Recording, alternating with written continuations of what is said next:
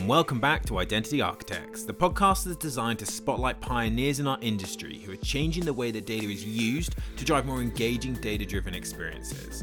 I'm your host, Ben Cicchetti, and for this episode, our SVP of Sales for Europe, Stuart Coleman, sat down with Mathieu Roche, CEO and co-founder of ID5, to discuss the cookieless future, the value exchange, consumer awareness of how free the internet really is, and much, much more.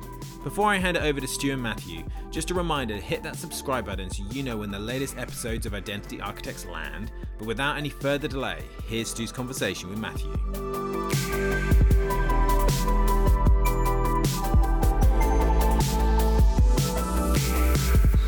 Hello and welcome to the latest edition of Identity Architects. I'm really pleased today to welcome Matthew from ID5. He is the co-founder and CEO of ID5.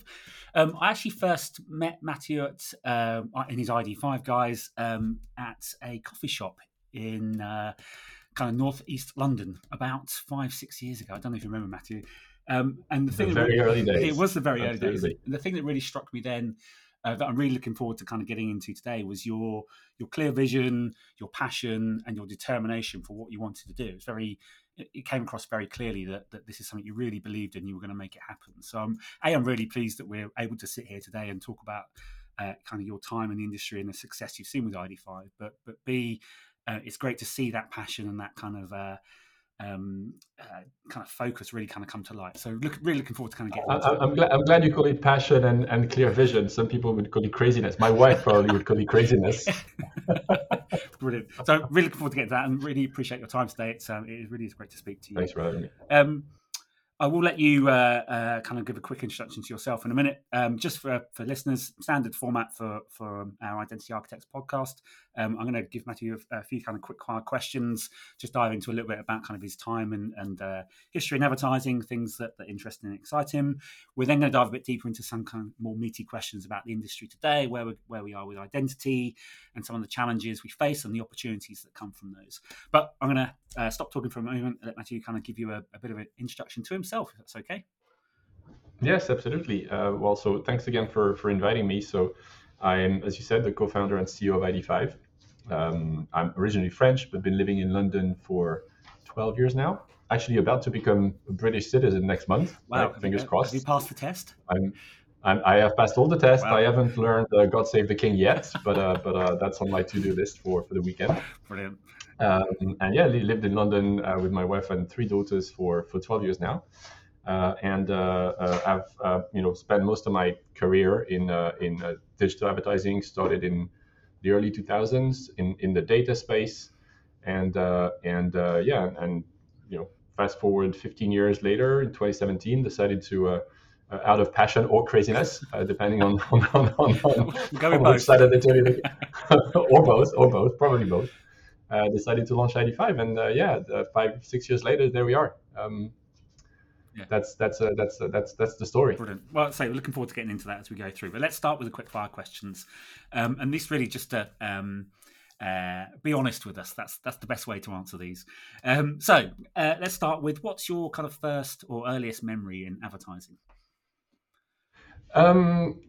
It's really one of creativity. I think it's the ads that we used to see on the telly, right? When I was a kid, which was like late 70s, early 80s, it was really the heyday of creativity, I think.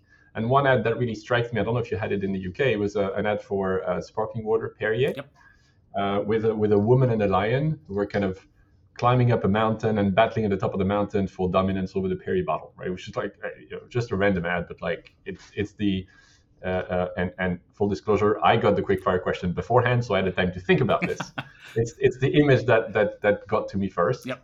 It's this ad for Perrier. So really about creativity, really about kind of the impact it had. And now I think if you tell me about like what I think about advertising, where I think it's important, I think about it much more as a business model. Yep. When I was a kid, it was really this creativity angle. Absolutely. And so many people cite kind of 1980s TV ads as what kind of ignited their interest in or passion for. Not sure if you can have a passion for advertising, but you're right. It was such a creative period. It was such a period of storytelling and kind of engagement. And I'm with you. I think it was a real kind of heyday of advertising, creativity within advertising. I think everything. The older you get, the better the past sounds, right? I think there are still a lot of creativity in the industry. Maybe different forms. Maybe not the traditional 30-second TV spot, but like, there's all sort of very creative ways for brands to engage with their customers. Yep. But in terms of like the childhood memories, that I think we grew up in an exciting time from an advertising standpoint, because there was a lot of new stuff. Yeah. It was also probably a bit more controversial. You were allowed to be a bit more controversial than you are today, right? Yeah. As a brand, especially, it was less politically correct and everything. So I think that made the whole space very exciting, very interesting. It made us who we are. Exactly, it defined us. Brilliant. So you created this, or you kind of found this interest in or love for advertising through TV. What was your first job when you kind of entered advertising? I kind of entered in almost by mistake, not by mistake, but like I started my career in consulting out of FedF out of university, and then lasted all of 6 months in that consulting firm. not as creative as you wanted. Well, actually, it was really because I studied in the US, and late 90s, it was all about the internet revolution. Yep. Got back to Europe, to France for my first consulting job, and the big theme was like, well, is this thing even for real, right? Is the internet even a real thing? Like, what should we do about it? It's a lot of typical French, also probably kind of a second guessing and like pessimism and everything. I was like, guys, like I just lived it. Like I saw this for real. Like this is real. Yep. And so I jumped ship and went into a kind of a small investment firm, early-stage investment firm, that invested in internet startups. Yep. And one of the first company we invested in at the time was a company called Weborama, which was doing audience measurement mostly for advertising, which was doing kind of audience profiling. So the early days of behavioral advertising. And when we had a chance to invest in that company, and then later on kind of acquire the whole company and kind of built and that business to, I think it's about like 250 people right now. It's still running, actually. Yep. That's how I ended up kind of joining the company as in an operational role. So that was my way into advertising. It was almost by through kind of a diversion in a way, by being an investor and then a part owner of the business with that fund. Yep. And you've obviously you've got a stellar career and a great kind of portfolio of things that you've achieved that you can now look back on and go, this is great and this was great. But if you went back to that time when you kind of found yourself in advertising, knowing the things you know now, what would you say to yourself back then? What kind of advice would you give to yourself? Start a company sooner. I started at 40, right? ID5 was my first company, probably going to be my last. But doing that at 40, when you got a mortgage and kids go to school and like everything, like a lifestyle and stuff, it's much more difficult than when you're 25. Yep. And so, if I was to give myself an advice, back the younger self, my younger self, back when I was 25 and started in this industry, I was like, just give it a try straight away, right? Don't wait. It's so much more exciting. It's so much more. I'm not a serial entrepreneur, but I've really found, being in control of you're never entirely in control, but like being able to take your decision, to take your own decision, to kind of follow your instincts, to work with the people you want to work with, to decide, right, what your professional life is going to look like, again, to some extent, because the bigger you get, the more you have to take into account kind of stakeholders and investors and clients and everything. But like, still, you're still very much in control. I think that's something I realize now I would have enjoyed a lot more when I was 25 and it was a lot less to lose. So that would probably be my advice to myself. That and buy Bitcoin when it was $1. And definitely buy Bitcoin. Yeah. A good friend of mine was early on Bitcoin. Yep. He's bought himself a really, really nice car just with the profits. Brilliant. Really nice one. Yeah, that's another story for another day. Hein, if you're listening, Hein, I want to ride in that R8 of yours. Brilliant. I mentioned when I first met you, in the ID5 guys, I mentioned your passion. It's clear that you do have a passion for the industry that we're in. So what is it about the industry that you love? What is it that kind of creates that kind of passion for you today? As I said earlier, I think I really look at it now as a business model, and I think it's a really good business model because it's very egalitarian, right? Yep. Advertising pays for content and services, right?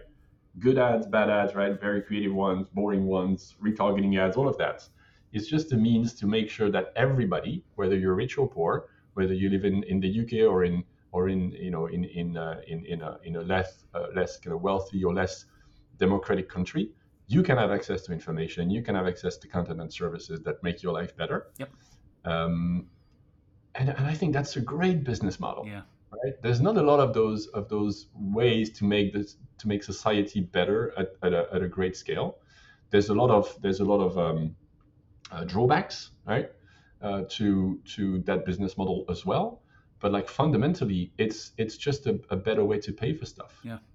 Right. Yeah. It's and I think when you think about the importance of communication, of free press, of independent journalism, the quality points of views, like that's all paid for by advertising. Yeah. Right. The reason why we have a great newsroom, whether you agree with the Daily Mail or News UK or Fox News or all those things, it's irrelevant. It's the fact that they exist that's important, right? And the fact that we have different points of views that are just not just kind of anonymous people shouting in the public square, which is what Twitter and social media is like, but that have a journalism ethic, that have a responsibility, that are signing with their own name, and that have a brand that can stand for what they say. Like, yep. That's, advertising has a big responsibility in supporting all of that. It right? does, and I wonder whether we've lost that view a little bit. Whether people really understand that today. Yeah, they take it for granted. Like the internet's free. Yeah. Well, not really. It's definitely not really. Free. There's a bunch of servers, there's a bunch of engineers, there's a bunch of content creators, journalists, designers. There's a lot of people working to make the internet what it is. And it's not free. Those people have salaries, and their salaries is by and large paid for by advertising. Yep. Yeah. That's the balance that we found. And I think that balance is really, really important, because if you consider the alternative, it's either subscription based, so only the rich get access to content and services that is qualitative, or it is fake news and news that is published with an intent, yep. with a narrative, with an intent to push a certain point of view, but without actually saying it, right? Because if you think about like sponsored content, they don't have journalistic responsibility, journalistic ethos. They don't have like all of those kind of characteristics, and that's there's nothing that prevents this type of content from being fraudulent or from being just like plain false, right? Yeah. So the alternative isn't great. Amen to that, definitely. Yeah. So I think that's what I'm really passionate about. Is how do we make sure we can maintain that balance? We can maintain the ability for the wider population, not just the rich, but the wider population to have access to content services. I mean, God knows we've seen in the political landscape of the past few years that fake news and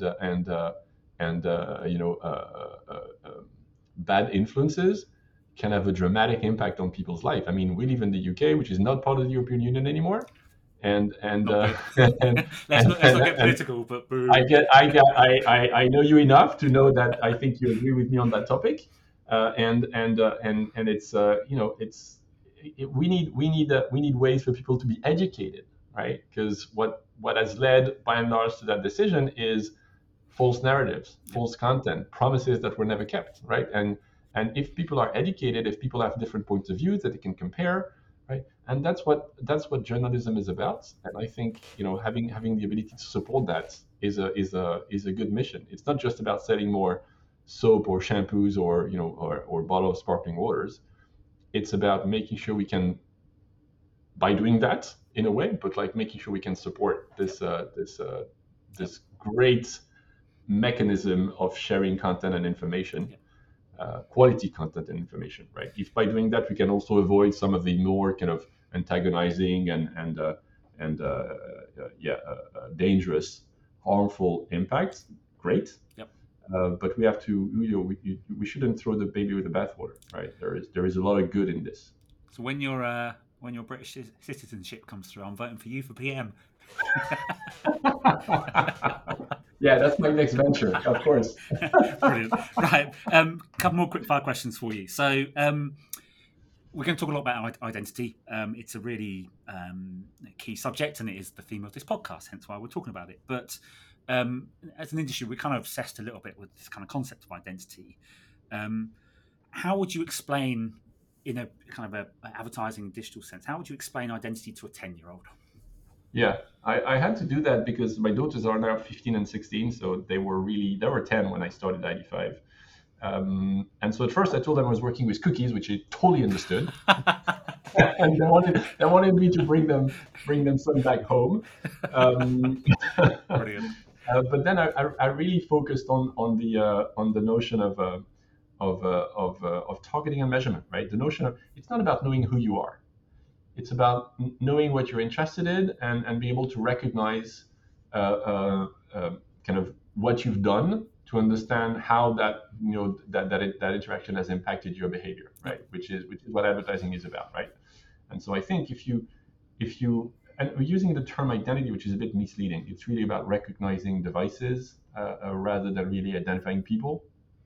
But anyway, it's yeah. So again, when I had to explain that to my daughters 5-6 years ago, and once I had to go beyond the fact that cookies were really cool, which is what they thought.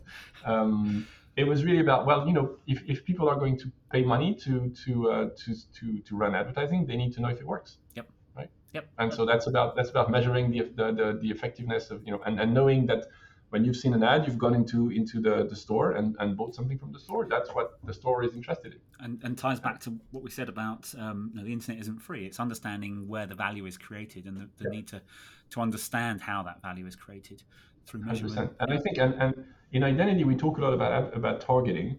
I think the real thing we have to solve for is measurement. Yeah. More so than targeting, right? Targeting is important, but there's alternatives to targeting. You can do a lot of ways. There's a lot of ways you can make sure that your message reaches the right audience. Yeah. Absolutely. However, being able to measure is really what, and it's also what drives. Like if you measure, you in a way you influence the money flow, right? Yep. Google's greatest acquisition isn't DoubleClick, it's Virgin, the what became Google Analytics. Yep. Because all of a sudden they had the tools to know, to measure, and to help people decide what worked. Yep. If we can make measurement work without being dependent on cookies and mates and stuff like that, then we're going to really rebalance the money flow to the places where people spend most of the time, which is not just Google and Facebook, but it's also a lot of the premium publishers and a lot of the content producers and service producers out there. Yeah. So yeah. Absolutely. No, makes a lot of sense. And there's so many, you were saying about targeting, there are so many targeting options that don't have to be based on an individual and on identity. But yeah, the measurement on the back end of it, just it's the old saying, I know 50% of my advertising works, I just don't know which 50%. We have the tools and the mechanisms now to know which 50% works. And you're absolutely right, that's where we should invest. We're going to talk a bit more about that when we get into the kind of the meatier questions. A couple of last questions for you. One first question: what keeps you awake at night? What do you worry about? Right now, frankly, nothing. I sleep like a stone because I'm so tired. Okay, fair enough. But nothing can keep me awake at night.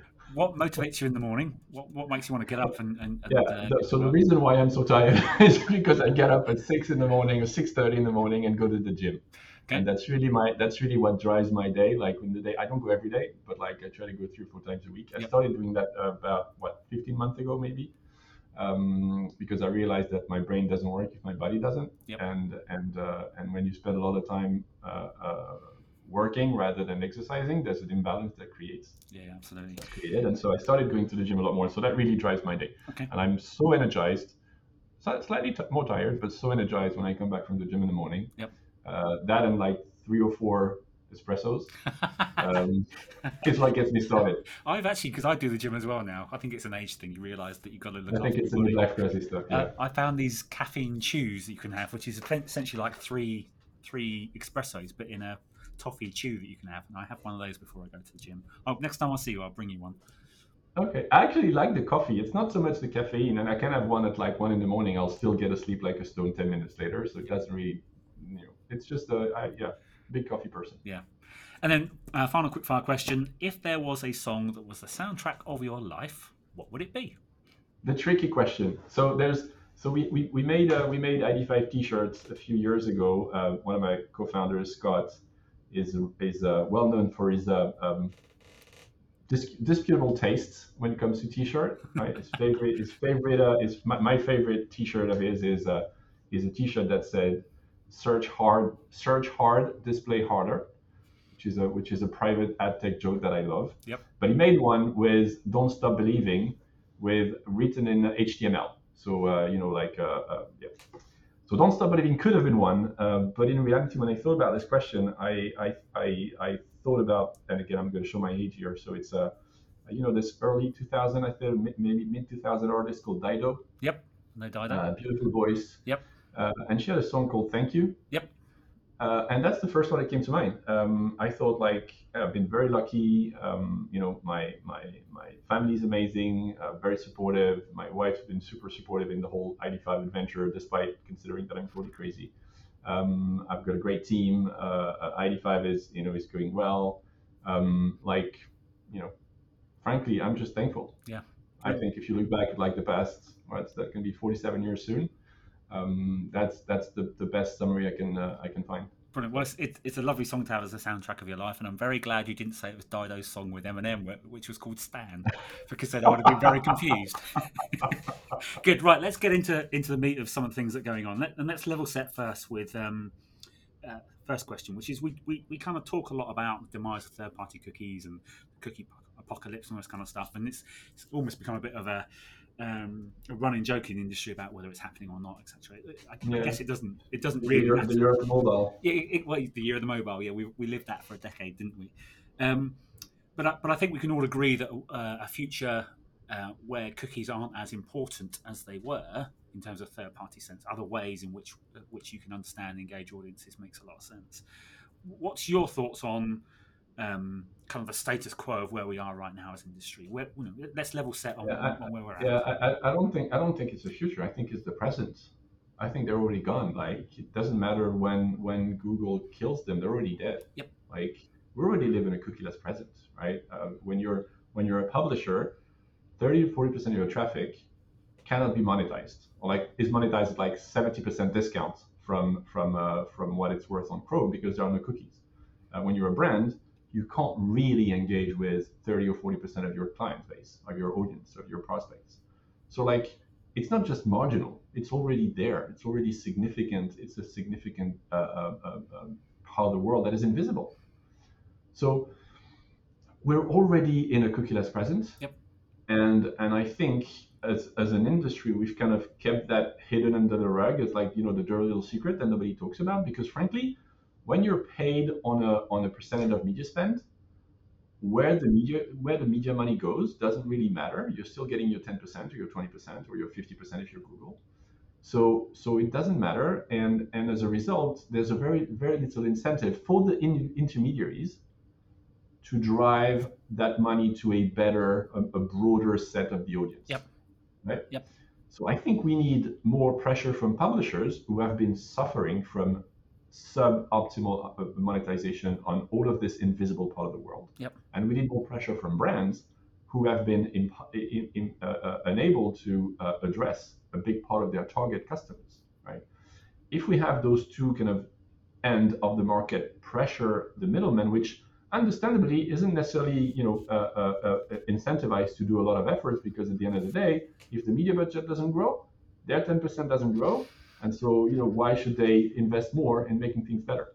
So I kind of understand where we are. I think we're in a bit of this kind of deadlock right now, where the interest on both ends is going, but it's really a technical thing. Yep. And the people with the technical answer are the technology companies, yep. Right? So it's down to us to make it happen.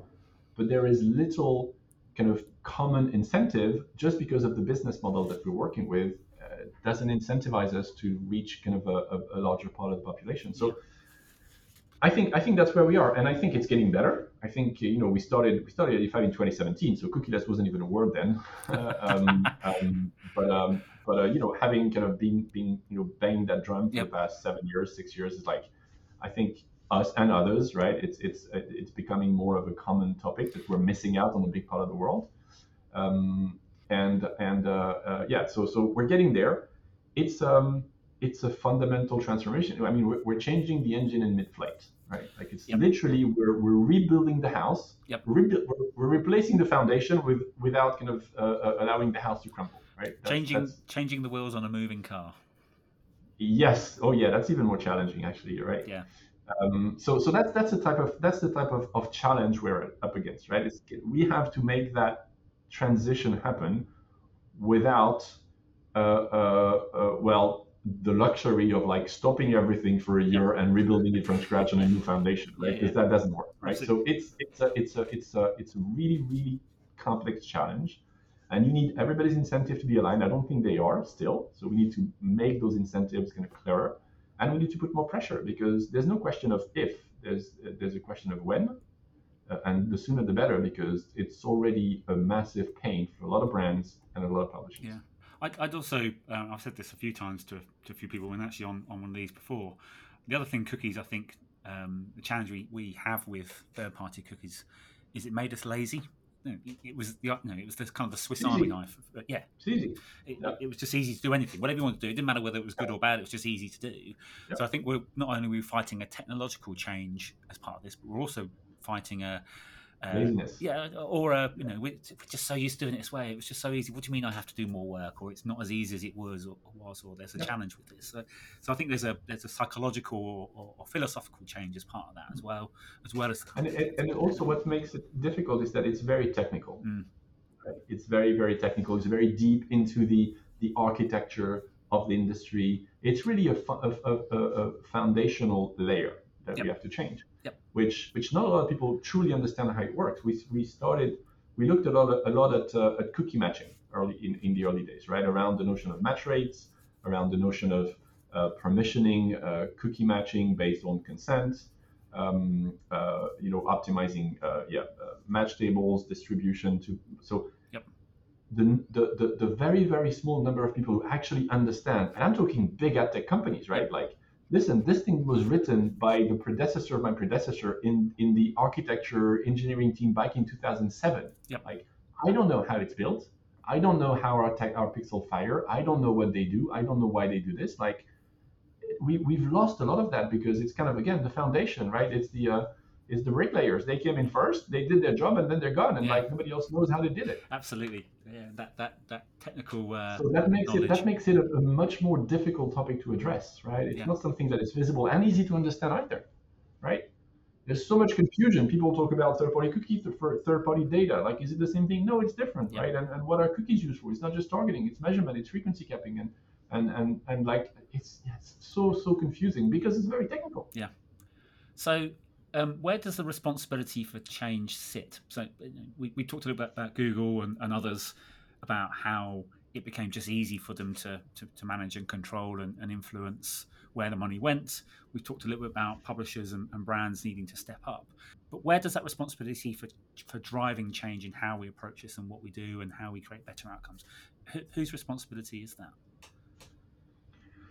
I think it's a collective responsibility. You need leaders. I think ID5 is one of the leaders in that space, driving that change. But it's everybody's responsibility to educate, understand, and do something about it. And on that, identity is going to be an integral part of the future. I mean, your business is built on that, so you're going to agree with me on that. And I think it's a good agree with that. If you're sat in front of a brand or advertiser, we talked about them being the ones that really have to step up and start to help drive this change and this evolution. What kind of advice or recommendations would you be giving them right now in terms of their kind of short, mid-term future? What kind of things should they be thinking about? I still there still is for the majority of them there still is an element of education, right? What exactly are we talking about? What is at stake here? What are you losing out by not kind of taking this topic seriously? So I think that's number one, right? Understand your dependencies, understand what you cannot monetize as a publisher, understand what you cannot reach as a brand. So it's kind of understanding and then testing, because by testing you're putting your money where your mouth is, and money is what's going to drive change, right? The more people embrace cookieless addressability and measurability solutions, the more those solutions will get traction, they will get adoption, and the more they will become a viable alternative, a viable replacement infrastructure for the industry to work with. Yeah, absolutely.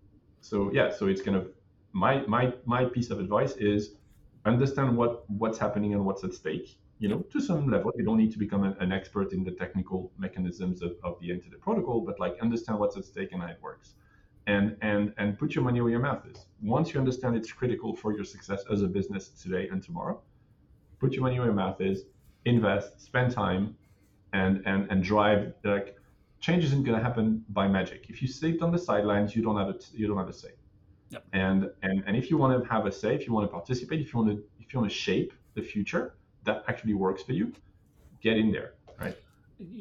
The money where your mouth bit I think is interesting. I think publishers, and I'm picking on publishers because they're probably further advanced on this than brands right now, but they are naturally quite risk averse. And maybe part of the challenge is knowing which way to go, which technologies to invest in, which kind of partners to back. Maybe there's an element of that. Maybe we need to increase the level of risk we're willing to take to help. Yeah, you know what? Often we get, well, not so much more now, but like in the early days, we got a lot of people saying like, well, I don't know which one I should work with, so I'm not going to work with anyone, and I'll let the market decide. Dude, you're the market. Exactly. Right? Yeah. You decide. You do the betting, and then there will be people you like and people you don't like. Use the one you like. Don't wait for everybody else to pick the people you don't like, because then next thing you know, you're screwed. Yeah.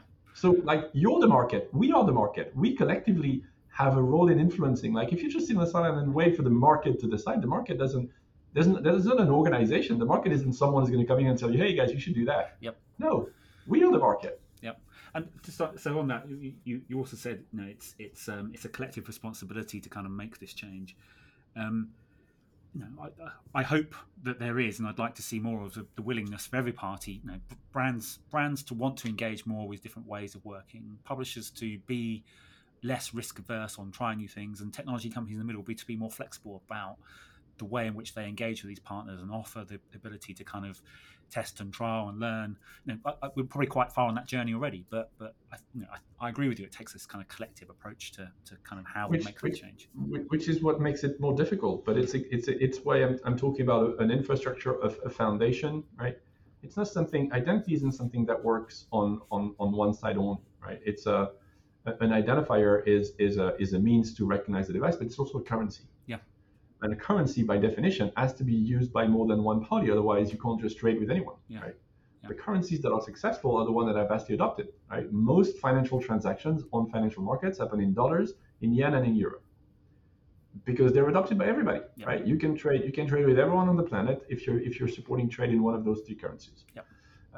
And so that's why it's a collective adoption thing. It's a collective process, because one person being cookieless doesn't mean anything. No. Right?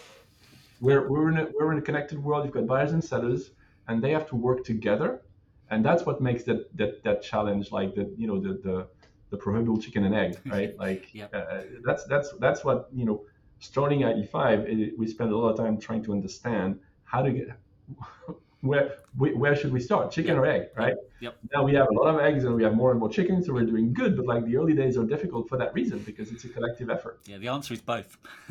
Both, exactly. That's the challenge. So the other side of this coin is the consumers. And I know I've spoken to you before about kind of privacy and consumer choice. And again, I know it's something that you have strong views on and passion around.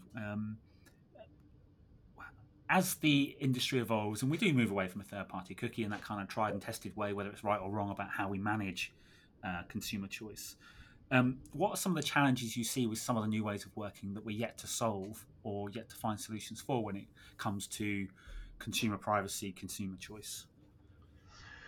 Yeah, so first, we're not doing ourselves a service by calling it privacy. I think we have to talk about data protection, right? Because the notion that people are anonymous, first, I don't think it's good. You can see what happens when people post anonymous comment on social media, but mostly it's not what advertising needs, right? To function, advertising not to know that you're Stuart Goldman and you live there and you do that, but like to know that your computer is always the same computer, and when you go to this site, they can recognize you because that's how you can measure, and that's how you can engage with audiences in an efficient manner, right? Yep.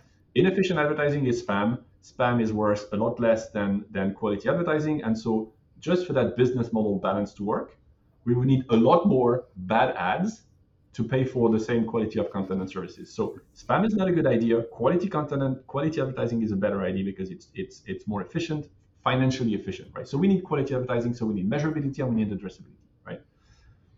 If you're with me on this, then it means that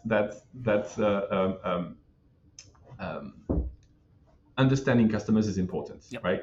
It's not about them being. If you want to be totally anonymous, fine, but then you have to pay another way because your attention as a consumer isn't monetizable if you're anonymous, right? So you can't be totally kind of anonymous. Is not like unrecognizable. Yep. Right. It doesn't work. Right. So if this is what you want, and then there'll be like 2, 3, 4, 5% of the population that wants to be unrecognizable, fine. We need to have micropayment services. We need to have subscription services so that they can pay with their money rather than with their attention. For the other 99% of the population, they're very happy to pay with their attention. We just need to be transparent about what we're going to do, and we need to do the right things, right? Recognizing a computer so that you can serve them an ad and you can measure if they've been to a site after that, after seeing that ad and everything, isn't a massive violation of your privacy, right? Most people who've been using cookies haven't been massively invading people's privacy. What people are afraid of is, are you going to steal my credit card number? Are you going to show up at my door? Are you going to pose a threat to my security by following me in the streets, right? Yep. They're very happy with the trade-off that says, hey, listen, ads are going to pay so that you can go check those sports scores for free.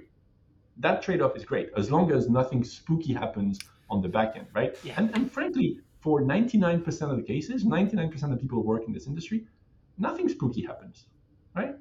It's the bad actors that we need to rule out.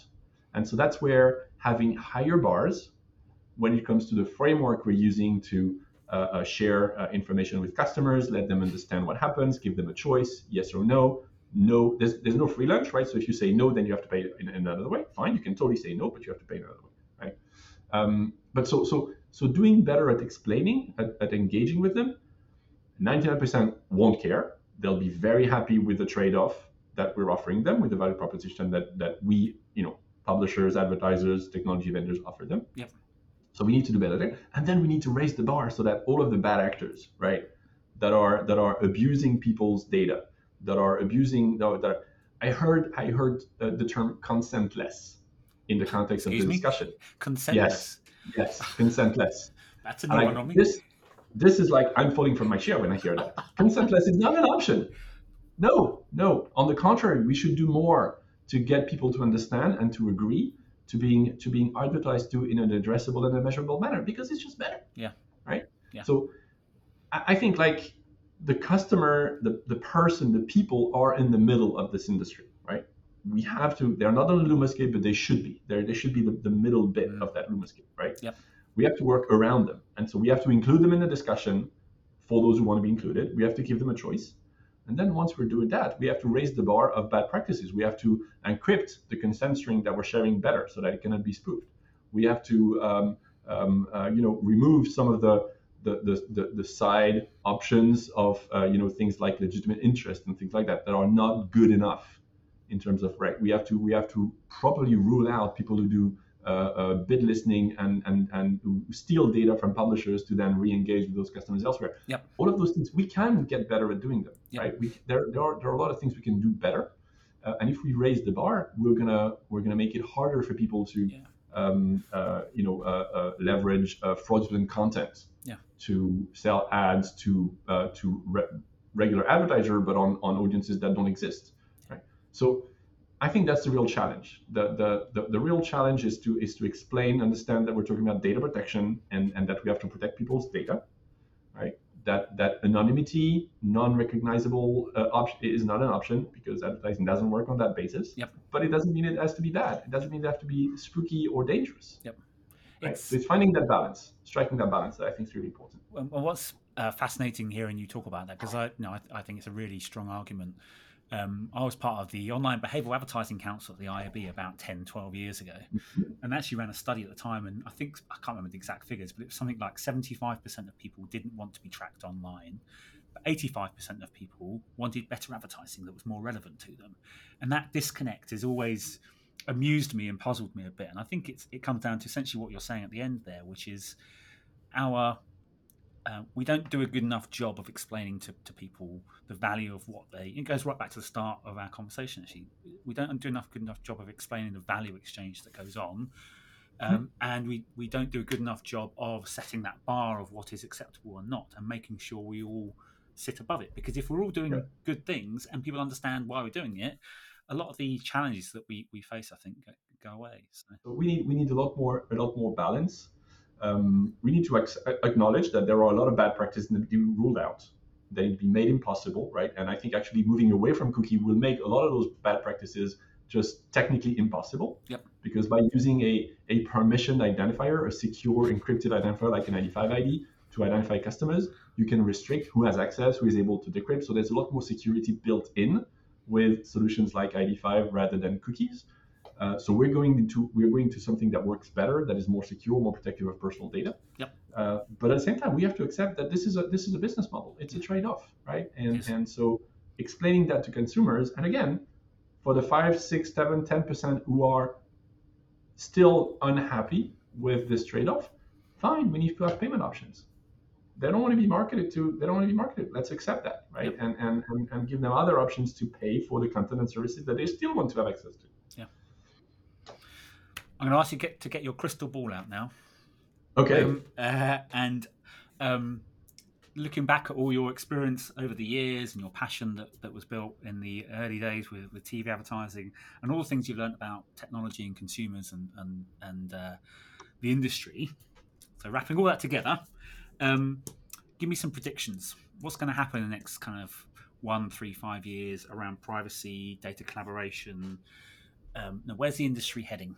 And where do you think, if we're having this conversation a decade from now when we'll both be in our mid-40s, what are we going to be talking about? Well, I'm an optimist, right? You have to be when you're starting a company, I guess. Otherwise, you just shoot yourself. So I think we'll be in a much better place. I think we'll be in a place where some of the bad practices I've mentioned that are very, very related to the early days of basically doing advertising without considering users will not exist anymore. I think we'll be in a better place in terms of the balance of power between walled gardens and premium publishers. Yep. Right? Because right now there's a massive imbalance that is putting a real risk on society as we know it, and on the freedom of information, all the things we talked about earlier. Yep. So I think that we will be in a better place from that standpoint. Hopefully, we'll be in a place where we've moved away from third-party cookies, and we have better ways to identify customers that can integrate content and consent, and security at the heart. And so we still have 10 years from now, we still have an ad-supported business model that basically powers most of the internet. But we have cleaned up a lot of the bad practices that have given it a bad name in some cases, and we all live in a happily ever after in this perfect new world. It sounds like a fabulous future, and with told you I'm an optimist. Well, with an optimistic hat on, I think it's within our grasp. Everything is there that would facilitate that happening. It's down to whether we are willing and energetic enough in making it happen. I think it's just too important to fail. Yeah. No, I think so. We don't have a choice. Success is the only option. Failure is not, to quote Eminem. Stan, exactly. Brilliant. Matthew, it's been great speaking to you. I've got one last question I'll ask you in a moment, but really appreciate you taking the time to speak to us today. Like I said at the start, it's very clear that you have a genuine passion and desire for the industry that we're in, and that comes across. So I thank you very much for being very open and honest with us and sharing some of your history and your thoughts and your vision for the future. We ask everybody on these podcasts, it's about people that have been pioneers and kind of thought leaders in the identity space. So is there anybody in the industry that you admire that you would recommend that we go and speak to?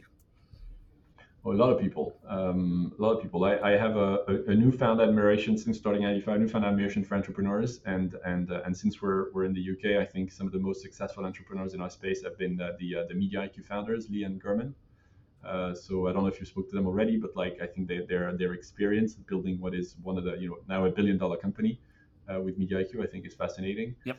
And another one on the other end of the spectrum, someone who's really just starting, but also has a lot of energy, a lot of enthusiasm, and a really noble mission as well, is Amy Williams at Goodloop. Yep. Who's doing a great job around the notion of sustainability and environmental friendliness of advertising. So those would be my two nominees on both ends of the spectrum. One very much starting, others pretty much resting on their laurels thing by now. I know Lee and Gurman from pre-MRQ days. We've never done a identity architects with three people before, so maybe we could interview them together. That would be interesting. And Amy's great. I think she's recently moved to New York, isn't she? So to kind of push things Goodloop forward there, which is great. So I think she's another really great shout. So again, thank you for taking the time today. It's been great speaking to you. And to everyone listening, thank you for listening, and look forward to bringing you another Identity Architects in the future.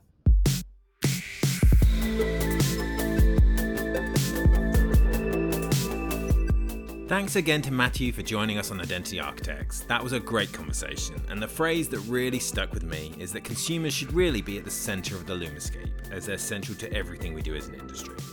All that leaves me to do is to remind you to hit that subscribe button so you know when the next episode of Identity Architects lands, but until then, thanks for listening.